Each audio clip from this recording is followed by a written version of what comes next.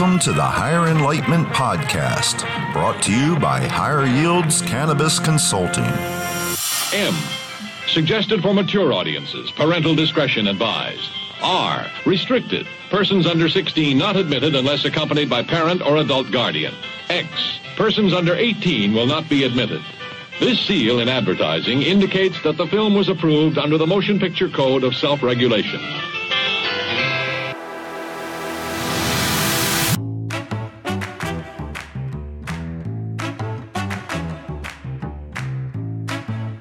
Hello and welcome to the Higher Enlightenment podcast, brought to you by Higher Yields Cannabis Consulting, your seed-to-scale cannabis business solutions team and the creators of the innovative cannabis consulting business solutions system, Higher Enlightenment. So what are these podcasts about? The Higher Enlightenment podcast was created to discuss everything cannabis, whether it be cannabis industry news, cannabis industry insider insights, advice and tips to establish your own successful cannabis business, and cannabis pop culture in general. We'll also be discussing cannabis news from around the globe. A new episode of the Higher Enlightenment podcast will be released every 2 weeks. Today's episode deals with the COVID-19 pandemic and how it's affecting the commercial cannabis real estate market. Our guests today are the HYC real estate team. If you have any questions, please call us at 844-HIGH-YIELD. That's 844-HIYIELD.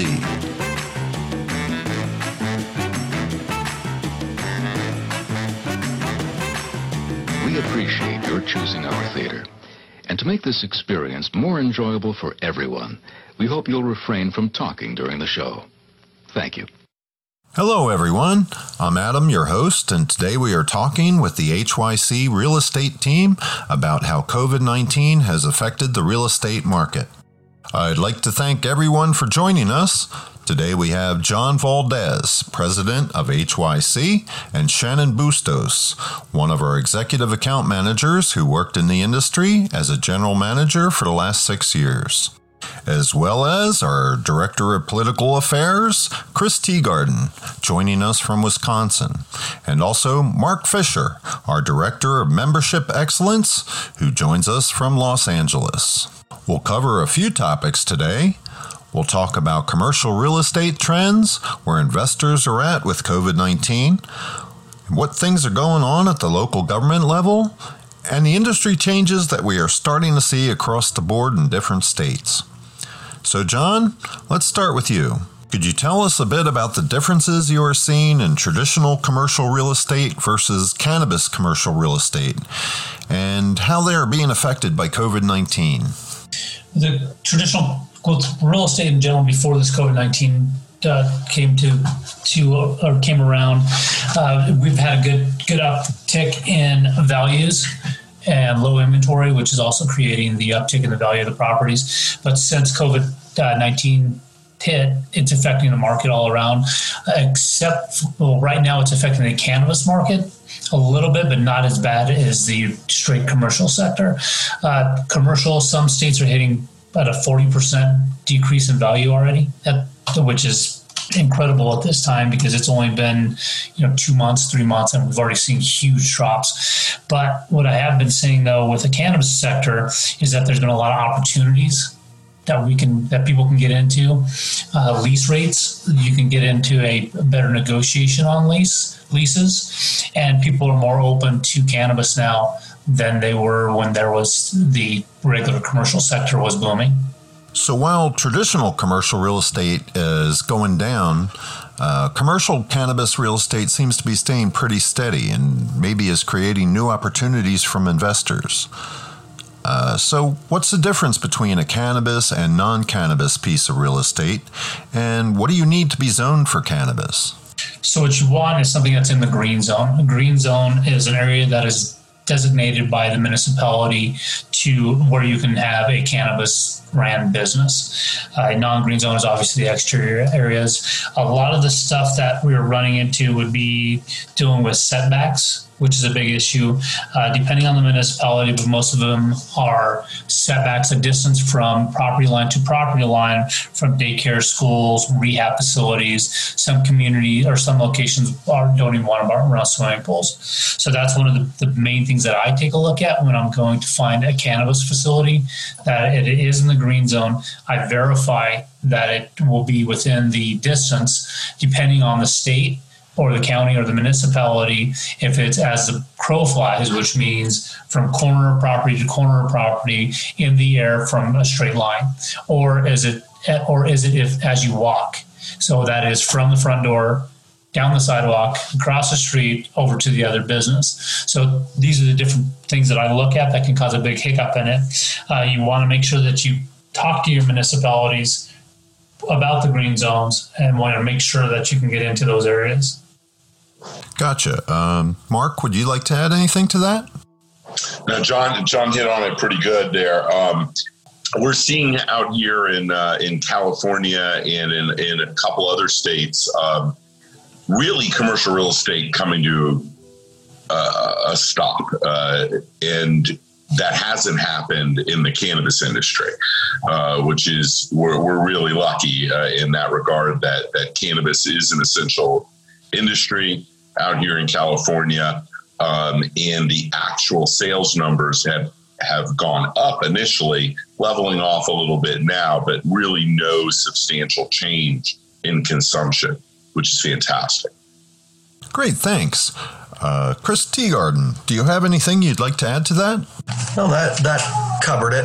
You know, at least in Colorado, I thought that what was really interesting is the cannabis shops and the cannabis industry was designated as an essential business. So they were still able to remain open throughout the COVID-19 pandemic. Great. So, John, let's talk about the financial side. While the cannabis commercial real estate is doing well, what are investors doing right now? Has COVID-19 affected people looking to invest in cannabis? And how about those who are already invested but aren't at the finish line for the project?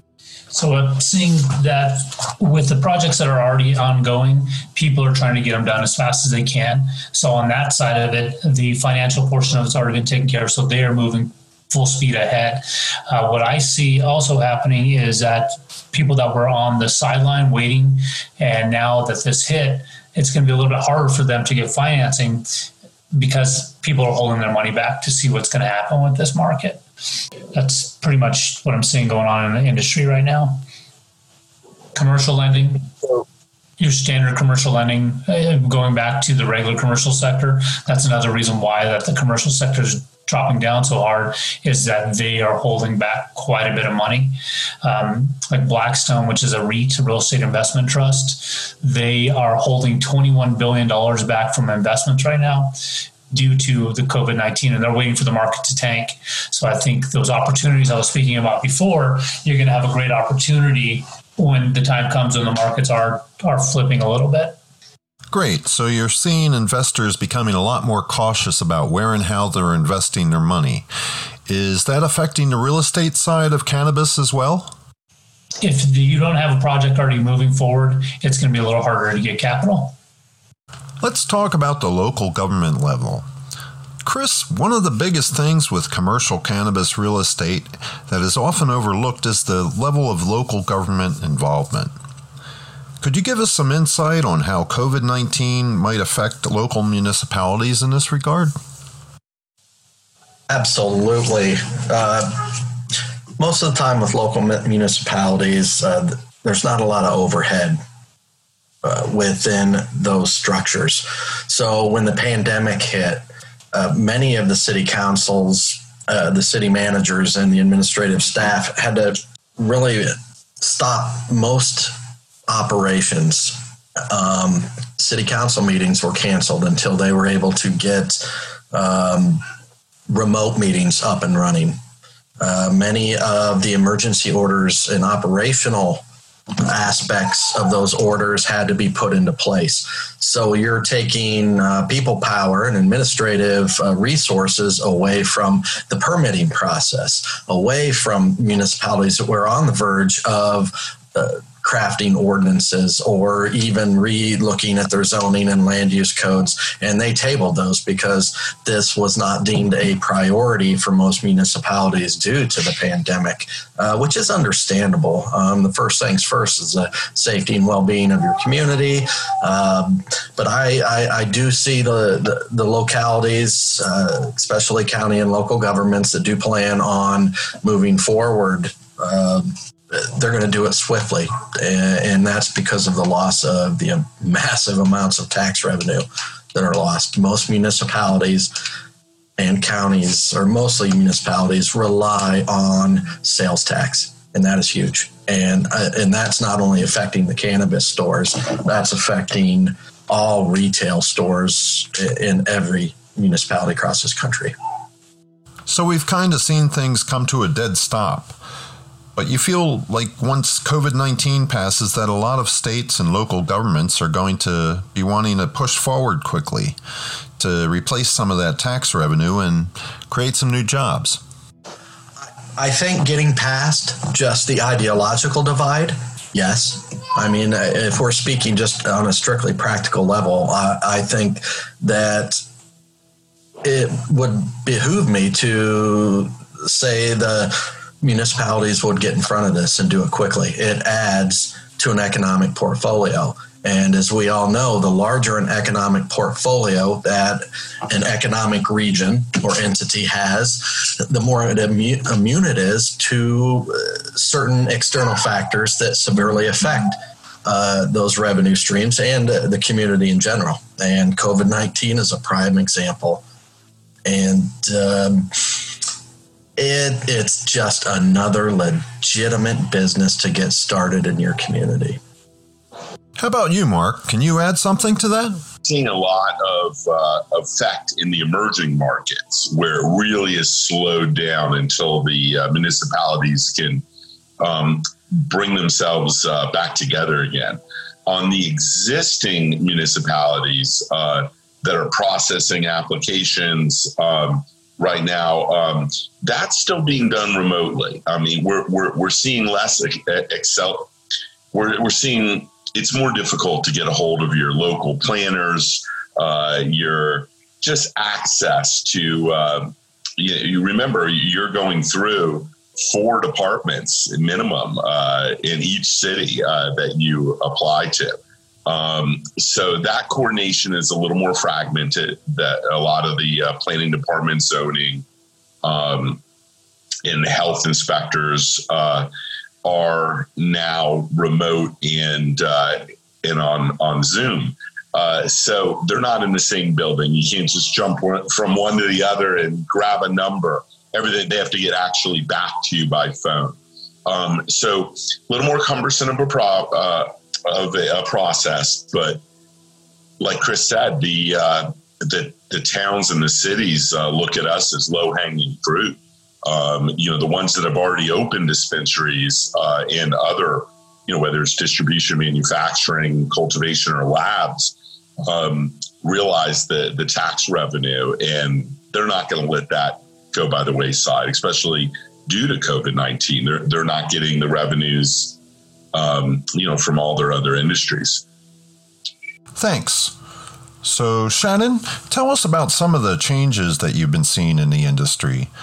Cannabis facilities weren't built with social distancing in mind. So, how have owners of these facilities begun to retrofit or better prepare for COVID-19? Yeah, you're absolutely right. So a lot of businesses are implementing occupancy limits. They've also implemented curbside service for dispensaries and also delivery. So legislators legalized cannabis delivery with the passage of House Bill 1234 in 2019. So the law permits medical marijuana deliveries to start in 2020. So there's a couple of dispensaries currently who have been awarded delivery licenses. So that's looking to open up here about mid-May.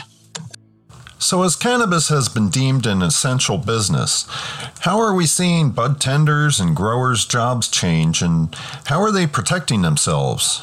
So to protect themselves at dispensaries, a lot of businesses have been putting up plexiglass right at the cashier area. Also putting X's on the floor to, kind of help people distinguish that 6 feet distance. And, of course, wearing the masks, gloves. In cultivations, it's a little bit different because, with the occupancy limits, they're cutting down about half of the employees at a time. And as we all know, cannabis plants, they don't take a day off. So a lot of these employees are having to do kind of double time to take care of these plants. Gotcha. So how about you, Mark? Shannon's based in Colorado and you're out in California. What are the changes that you are seeing out there that might be different from Colorado? Really going curbside. Even if the dispensary is open and they have their X's on the floor, they're realizing that the consumer is wanting more curbside pickup. And in that regard, we're seeing some real neat innovations going on where in the past, in order to, to get delivery, you jump on Weed Maps or Leafly, and then you go right to the dispensary's website, click a few buttons, and you have it delivered. Well, curbside, initially and this is evolving in just these last, 6 weeks. Initially, that was very similar. You jump on a website, put your order in, and go from there. We're seeing more and more virtual interactions between the consumer and the bud tender. In that way, the bud tender can describe the products and maybe upsell a little bit, but really the heart of it is get to the consumer or patient's real need of how they're going to be using cannabis, which is a bud tender's job. Always that started to fall off a little in the curbside world, and we're seeing a resurgence in that. And a lot of it is driven by the manufacturers, frankly, because they're no longer able to put their PADs into the stores. They're and promote new products. So we're seeing manufacturers team up with dispensaries and go more virtual bud tending. Very cool. Shannon, are we seeing a dip in sales or an increase? Has that started to flatten out in Colorado since C-19 and businesses being deemed essential and non-essential? So they've gone up and by quite a bit here in Colorado when the governor was going to close cannabis sales and also liquor stores. We saw one of the biggest days in cannabis sales in Colorado. And how about out there in California, Mark? Initially, a huge bump, and then a little bit of dip as people figured out curbside service. And now that is leveled off and is starting to go up. We're definitely on an upswing compared to even 3 months ago. And then delivery is just off the charts. Cool. Well, I think that about wraps up our time for today. Shannon, Mark, John, and Chris, many thanks for your input. Really appreciate it. And thanks for all of your insight on how COVID-19 has affected the cannabis real estate market. And many thanks to all of our listeners. Please stay safe and healthy, and we'll talk to you again very soon. And please stay tuned for some parting announcements. For information on how to follow the Higher Enlightenment podcasts, please be sure to check out the description below. You'll receive all the latest and greatest podcast news and announcements. We'll also let you know when we release new episodes. If you'd like to be a guest on the Higher Enlightenment podcasts or have ideas about upcoming episodes, please be sure to check out the description below. information about sponsorship or advertising on the Higher Enlightenment podcast, please call us at 844-HIGH-YIELD. That's 844-HIYIELD. Or visit our website at www.higheryieldsconsulting.com. Thanks, have a great day, and we'll talk to you soon.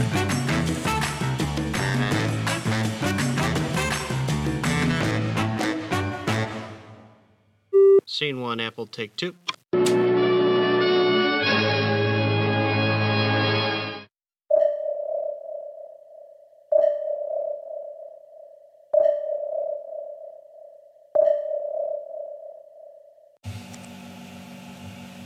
Saying it off, it was marshmallow.